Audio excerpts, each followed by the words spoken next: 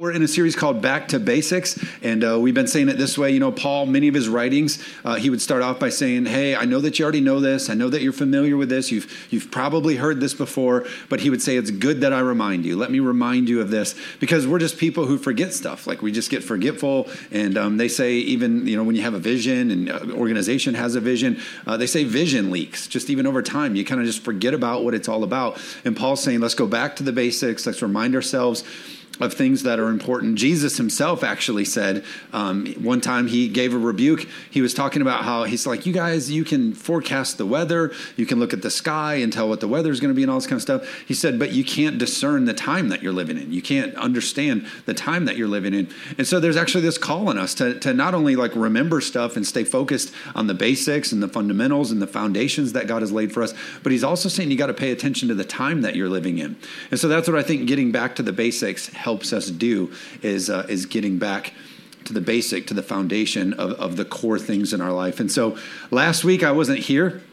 And since I wasn't here last week, I thought that I would bring a sermon that you hate. I would bring it today.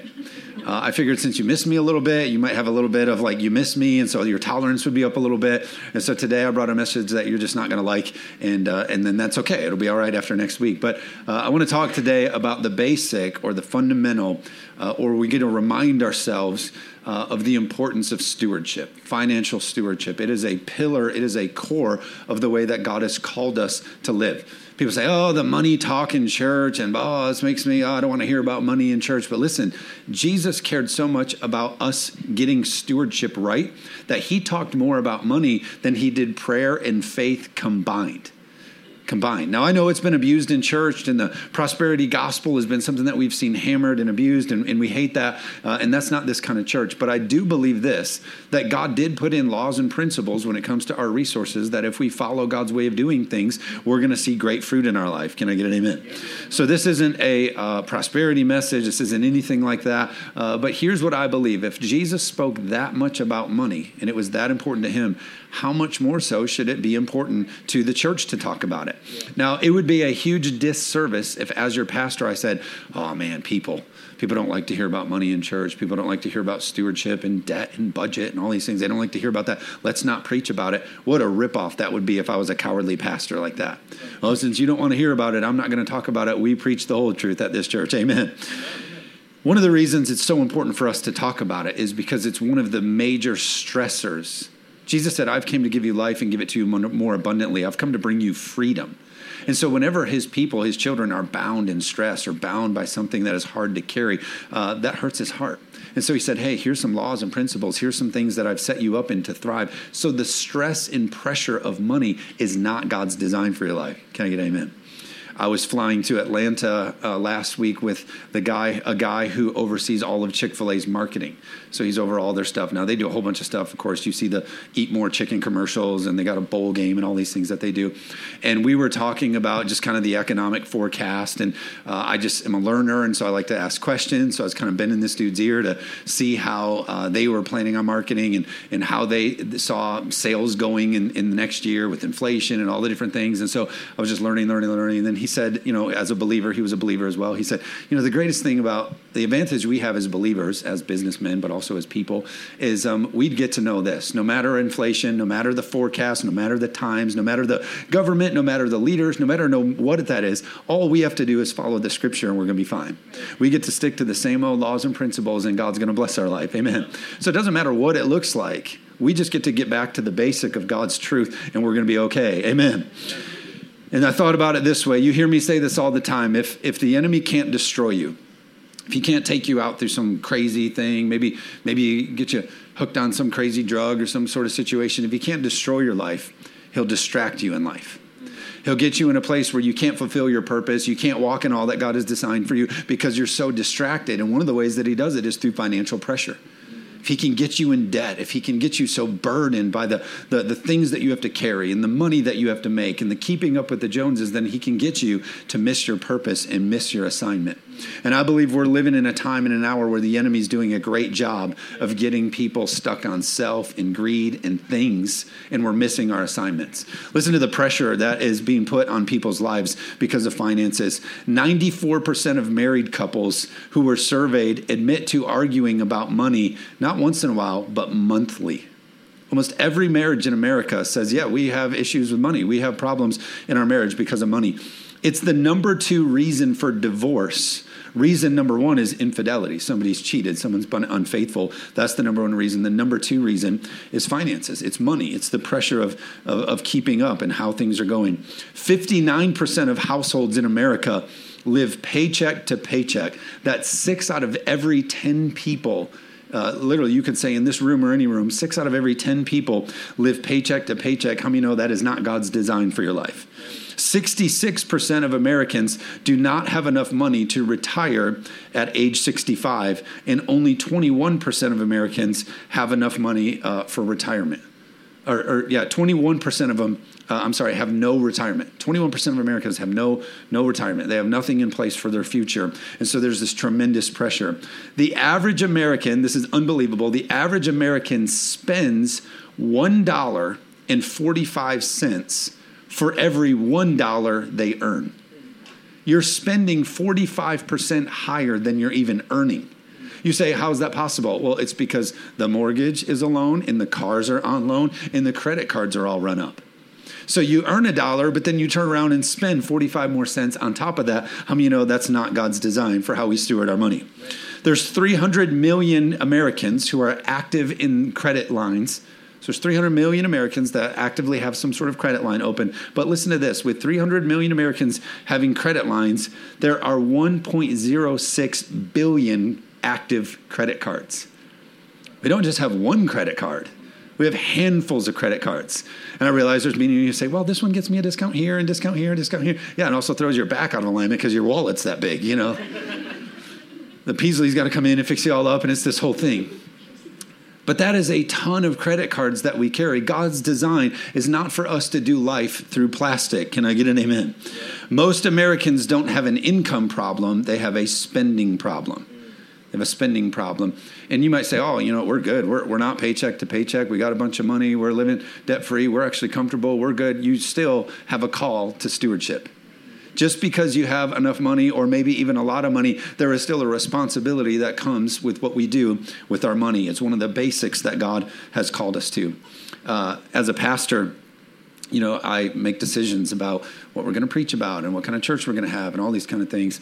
And so for me, you know, people say, oh, man, don't you just want to have a huge church? Don't you just want to see your church just be huge and reach thousands of people and all that kind of stuff? Of course, if God's that's his plan and he has that for this church and we grow up big, that would be amazing. Or people say, oh, don't you just want to get a huge building and get this amazing building and you could have all this kind of stuff and this building would be amazing. And of course, if that's God's plan, if he's got a building like us for that, that's great.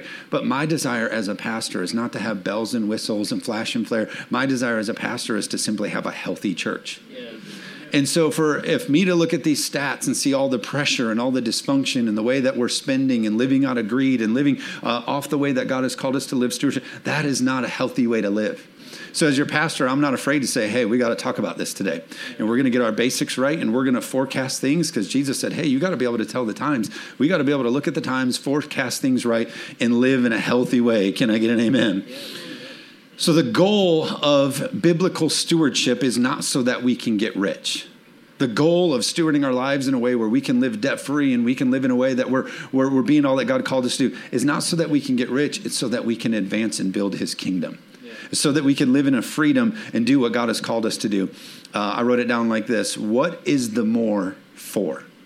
I believe there's laws and principles that God put in place that if you do this, you'll see this. But what is the more for? Why would God want to bless you and advance you? It's because he wants you to build his kingdom. Yeah. He wants us to make a difference. I wrote this down. This is a great quote from a guy named Dietrich Bonhoeffer. It says this. It says, our hearts have room only for one all-embracing devotion, and we can only cleave to one Lord. Our hearts only have room for one, meaning like the scripture says, you can't serve two masters. You either love one or hate the other. So when you wake up in the day, are you wake up and saying, God, I'm all about you and I'm all about your kingdom and I'm all about your ways? Or we wake up and saying, I got to get today. What can I get? What can I build? What can I achieve? What can I pile up? What can I do? Or is our devotion to him and his kingdom? Martin Luther says it this way. He says that people go through three conversions: the conversion of their head, their heart, and their pocketbook. Unfortunately, not all happen at the same time. There's this leading, there is this changing that happens when we surrender our hearts to God. And it not only includes our head and our heart, but it also should affect our finances. Can I get amen today? I told you wouldn't like this sermon, but that's fine. I was gone, and you're going to get used to it. It only gets worse from here. You don't believe me, but it will. You'll see. I'm going to use words like budget and self-control and things like that. Proverbs 11:10 says this. It says, when the righteous prosper, the city rejoices. When the wicked perish, there are shouts of joy. Isn't that interesting? It says, when the righteous prosper, the city rejoices. But when wicked people pass away, there's shouts of joy. When the righteous prosper, the city rejoices. Why? Because when the righteous people live the way that God has called them to, it changes the city. It makes a difference in the community, and it causes our world to be joyful. That's God's design for our stewardship. He wants you out of debt because he doesn't want you in that pressure. He wants you living with margin and good stewardship so that it's good on your life, but then it's also good for the community. Can I get amen today? God wants to use you to build his kingdom. So I brought 4 points today, 4 choices that we have to make. We all got to choose. My parents, when I was raised, they told us this catchphrase all the time. You win or you lose by the way that you choose. You win or lose the way that you choose. And so I got 4 choices that we can make when it comes to our resources and our finances right now that I believe if you put these in example, if you put these into play right now, you'll immediately see a difference in your life. Point number 1 is this. We must choose work over wishing. Here's a crazy idea. You got to work for some stuff. If you want to see blessing in your life, you actually got to get to work on some stuff. We have to choose work over wishing. Let me talk to some of the young people in here.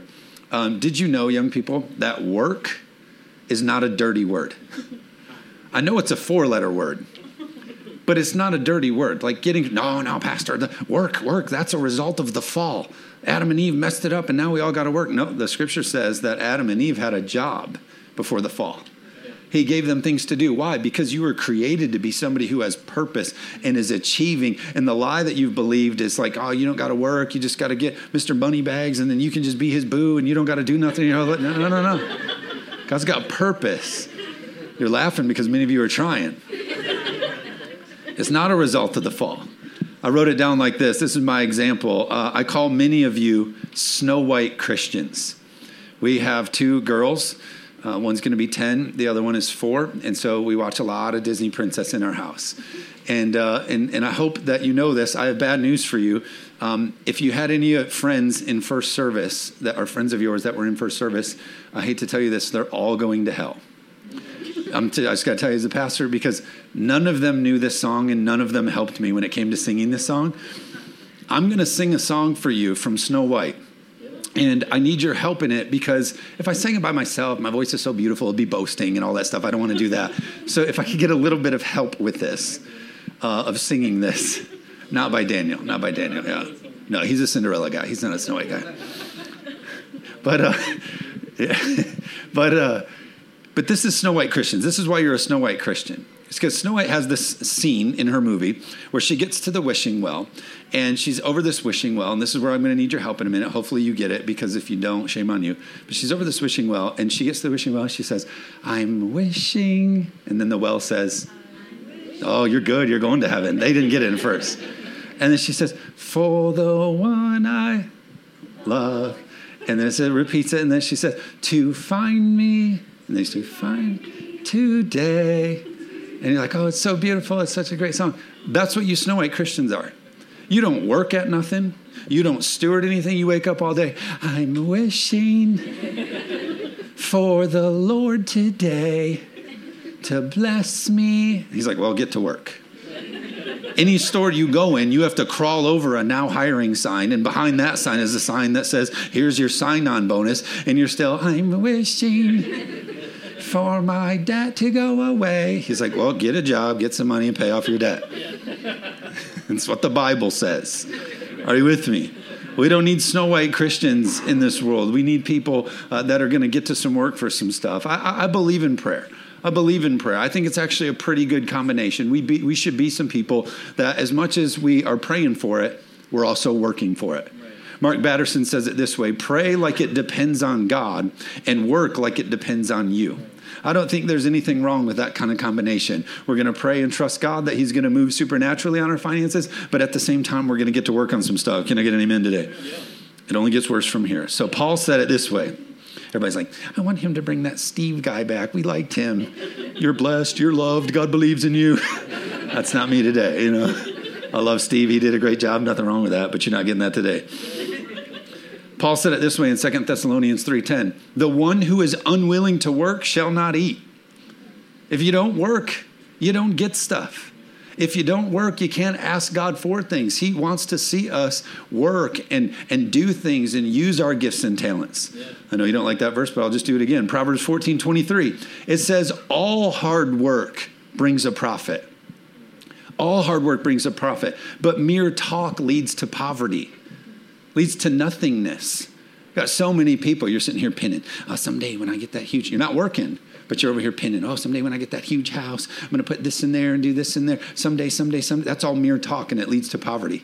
What you should do is pick up the thing and find a place to get to work, because all hard work leads to profit and prosperity. Am I telling the truth today? We got all these people in wishing land, and God's saying, hey, if you could put your hand to the plow and get to work on some things, I could advance you. I know you didn't like that verse, so I brought another one. Proverbs 12:24 says, diligent hands will rule. Another translation of that is lead. Diligent hands, people who get out there and work and they steward things and they get after stuff. And those are the people who will rule and be in leadership. But it says, but laziness ends in forced labor. What is forced labor? Forced labor is this. Forced labor is when you have to go to a job that you hate. Forced to go do this job. Why do you hate that job? Because you didn't work hard enough to go get the job that you really wanted. You gave up too soon. Forced labor. So laziness leads us into that. Yeah. Colossians 3:23. This is a lesson my dad taught me. Colossians 3:23. It says, whatever you do, work at it with all your heart as working for the Lord, not for human masters. Not for your boss, not for your... How many in here have had a bad boss before? Why are vertical people raising their hands? What did you say, Daniel? But we've all got these bosses say, oh, so my first job, I worked in a bakery department at a grocery store. And I was a young kid, 16 years old. And the department manager was a woman who had been in the bakery industry like forever. So just old and mean. And she was like 140 years old. And so big generational gap we had between the two of us.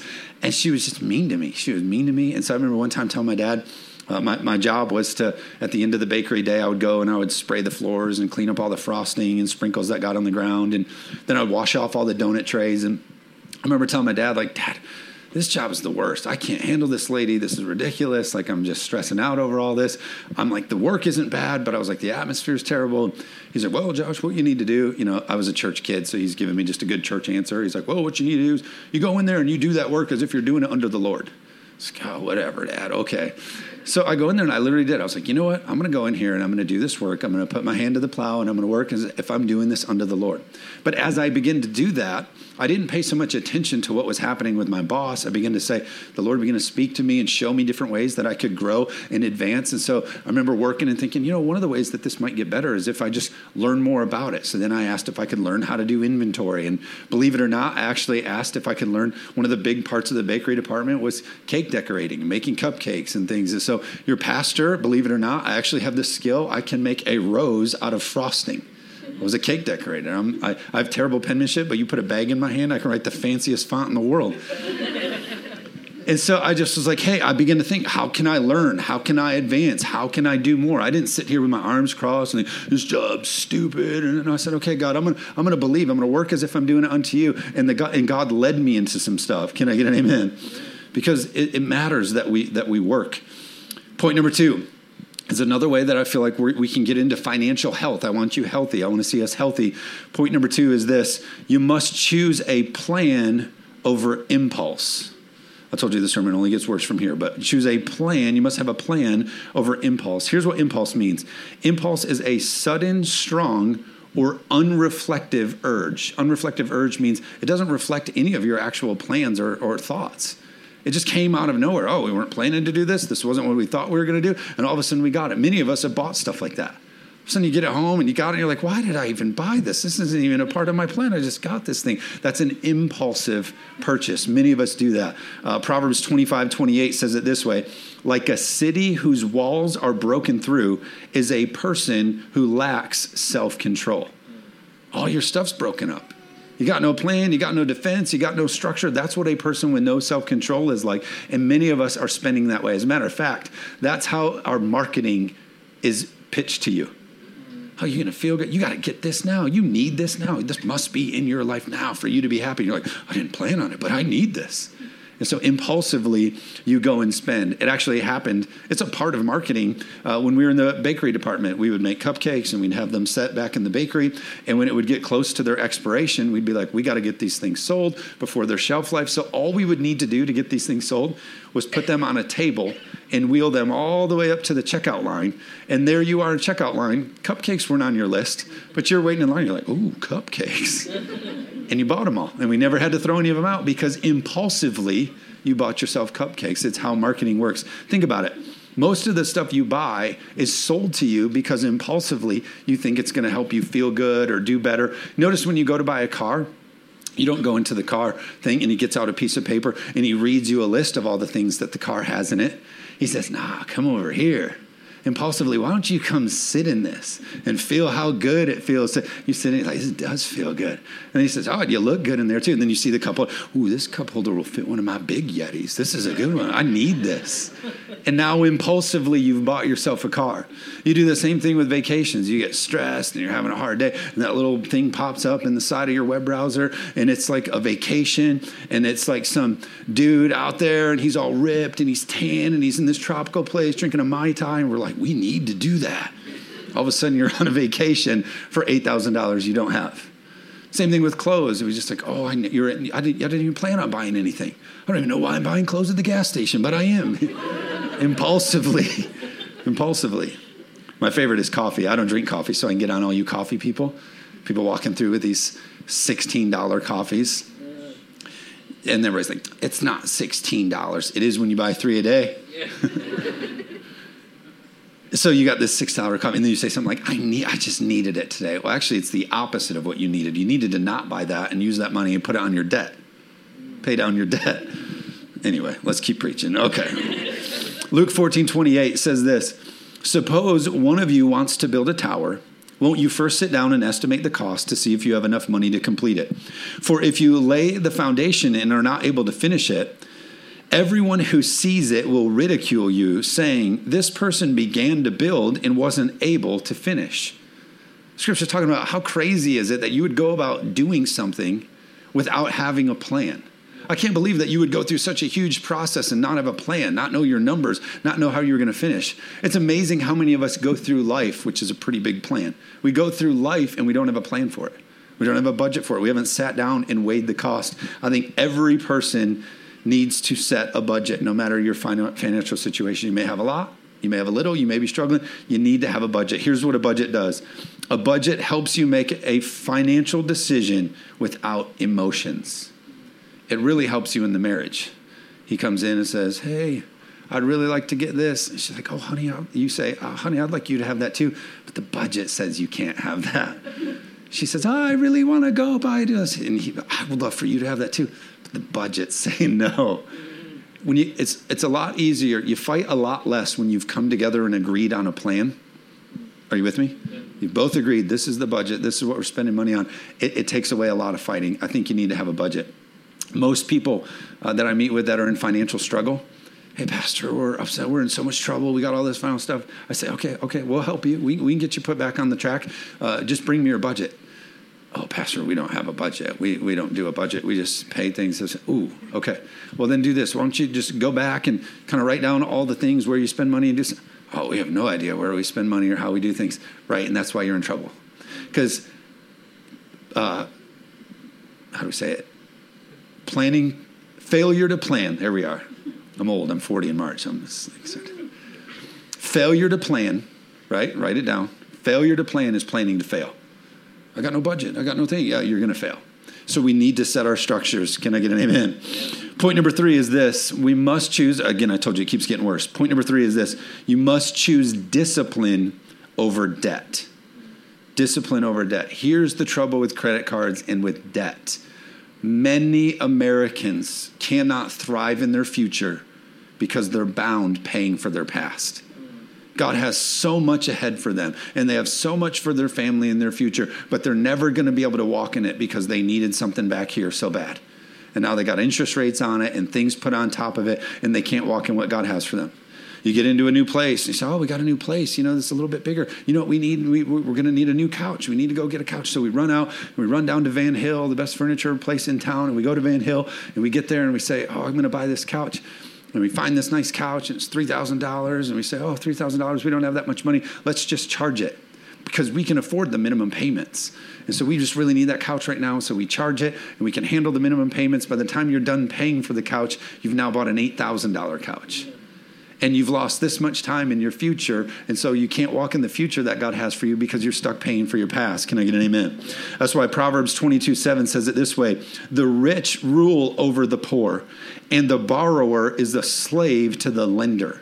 You're a slave to that debt. You are a slave to those numbers. And the rich get to rule over the poor. Why? Because they get to move into their future and all that God has for them. I wrote it down this way. Debt puts you at a disadvantage.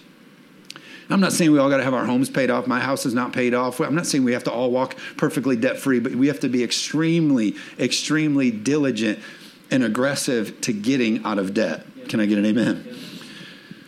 Proverbs 13:7 says it this way. One person pretends to be rich, yet has nothing. That's people who live on credit cards. Then it says this. Another person pretends to be poor, yet has great wealth. That's a Dutch person. Daniel told me to say that. So we're running around. Look at this clothes I got. Look at this stuff. And you charged it all. You're pretending to have that all put together. Pretending.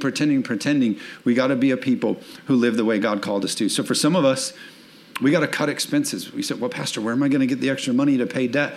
Well, maybe your Friday nights look different. Maybe instead of going out on a date and going to a movie or going out to eat and getting appetizers and going to do stuff, instead, hey, babe, what are we going to do tonight? Tell you what we're going to do.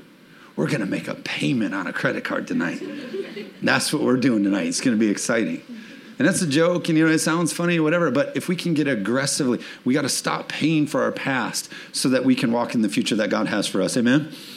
I wrote it down. I brought 10 ways that I think right now we need to look at the forecast, we need to look at the time that we're living, because financially we're living in a time that's different than just 2 years ago. And so some things have changed. Out to eats are different. Everything's different. So there's 10 categories that I brought where I think maybe if you're saying, I do want to get out of debt, I do want to get a little more aggressive getting out of debt, here's 10 places that I think you can find a little bit of extra money. One is this. Point number 1 is this. There's some streaming services you can probably eliminate. It's amazing. I'll go over the budget and I'll look at things. I'm like, how are we signed up for 77 streaming services? I've never even watched a show in Hong Kong. Why do I pay? It's the kids on their iPads. But anyway, but these streaming services, it used to just be cable bill. Now you got to do the Disney, the Netflix, the Hulu, all these kind of things. All of a sudden you got a whole bunch of them. And you say, well, I can't give that up right now. I can't give that up right now. This new season's coming out. I'm going to miss The Bachelor. Let me tell you how The Bachelor's going to end. It's going to be the most shocking finale you've ever seen. And they're not going to stay together. So there you go. You don't even need to watch the next one. But you say, oh, I need all this. I need all this. You don't need all that. What you need to do is stop paying for the past and get yourself ready for the future. Can I get amen? Yeah. Maybe for a season, another thing you can do is just buy used clothes. Maybe instead of going to the mall and going to the store and paying for things brand new, maybe say, hey, we're really serious about getting out of this season of our life. It's amazing. I'm coaching football for my son in second grade football. And I got these little kids and coming in and they're like, they come walking up. They got all the gear. And I'm like, are you like sponsored by Air Jordan? How are you? It's okay for a season. Our kid, and then the kids get there and they all just get in the mud. Like they're just all in the mud and getting, maybe for a season for you, your kids, you're buying some thrift store. Maybe the furniture you buy is something that's used. You pick it up on the side of the road as you're driving around if you want. If you see some nice stuff on somebody's porch, just get it at night. Whatever you got to do. But just maybe you do it different. Here's another hard one. Point number 3, I think it's something that we should all really be considering more, is eat at home. Like, what can you do to eat at home, to plan on more meals at home? Out to eat is crazy. We're a family of 5. You know, we used to be able to go to Culver's for $20. Now it's like 3 easy payments of $88 to go to Culver's. Out to eat is crazy. And from the things that I'm reading and looking into, I think it's going to only continue to go up, I think, over the next couple months. And so the nice thing, as I listed there, if you eat at home, you can eat a little bit healthier. You can just do a little bit better with your eating at home. This is a crazy 1.4 is a huge one. Pack your own lunch. Look at this stat. They say that if you packed your lunch for your entire work life, you would save $127,000 in the lifespan of your career. If you packed your own lunch every single day, you would save that much money. Now, here's a little thing that you don't know, guys. If your wife is the one who makes the lunch for you, you actually owe her the $127. So maybe pack your own lunch. But think about that. You got your $6 coffee on the way in. And you're grabbing it out to eat lunch. And if you add all that up by the end of the month, Scripture tells us that we are called to number our days and spend them accordingly. I think that also goes with our finances. If you knew how much you spent on your out-to-eat lunches and your $6 coffees, you might be surprised. So that leads me to my next point, no more fancy coffee. If you're trying to get out of debt, that point went over great in first service too. I was like, but what are some of the drink? I remember I was doing a budget with somebody, and we're going over like their groceries and whatever. They're like, oh, we drink a ton of soda. We drink like 3 cubes of soda a week, the 24 packs or whatever. And I was like, you realize that's like almost $30, you know? And so it's like, what are some of the drinks? What are some of the expenses that you're like, we have to have? No, you don't have to have, because you want to get into your future and you want to get out of paying for your debt. Are you with me? Yeah.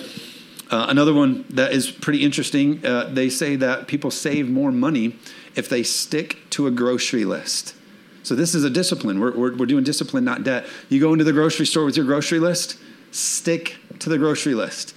Jess won't even let me go to the grocery store anymore with her. We go to the grocery store with the kids. The kids have like 17 boxes of fruit snacks. I'm like, get every character. Yeah, we'll try them all. That'd be awesome. Let's do it. If you can stick to the grocery list, you'll save money. That some of like Meijer and some of them else, they'll let you do your groceries online and then just go pick them up. You can skip all that impulse. And so discipline is important. Another one is maybe find cheaper hobbies. I love to golf, and there's different things we do, and people like to travel and go to concerts and do all this kind of stuff. Maybe you need to find a cheaper hobby for a season where you're not spending that much money on that, and you're doing play cards, do a puzzle, do something like that, and find a cheaper hobby. Here's another one. Point number 8 is maybe for a season you share a car. Jess and I did this for many years, actually. Even when we planted this church, we weren't making a salary from the church, so we shared a car. I mean, I was literally like a little boy. She would like bring me to work. It's like, bye, babe. Thanks for dropping me off. You'd come here at the end of the day. I was sitting on the curb waiting. She's coming to pick me up. Like, where are you? She's like, I'm getting my nails done. I'm like, what? I thought we were saving money. Well, you're on the car. But share a car.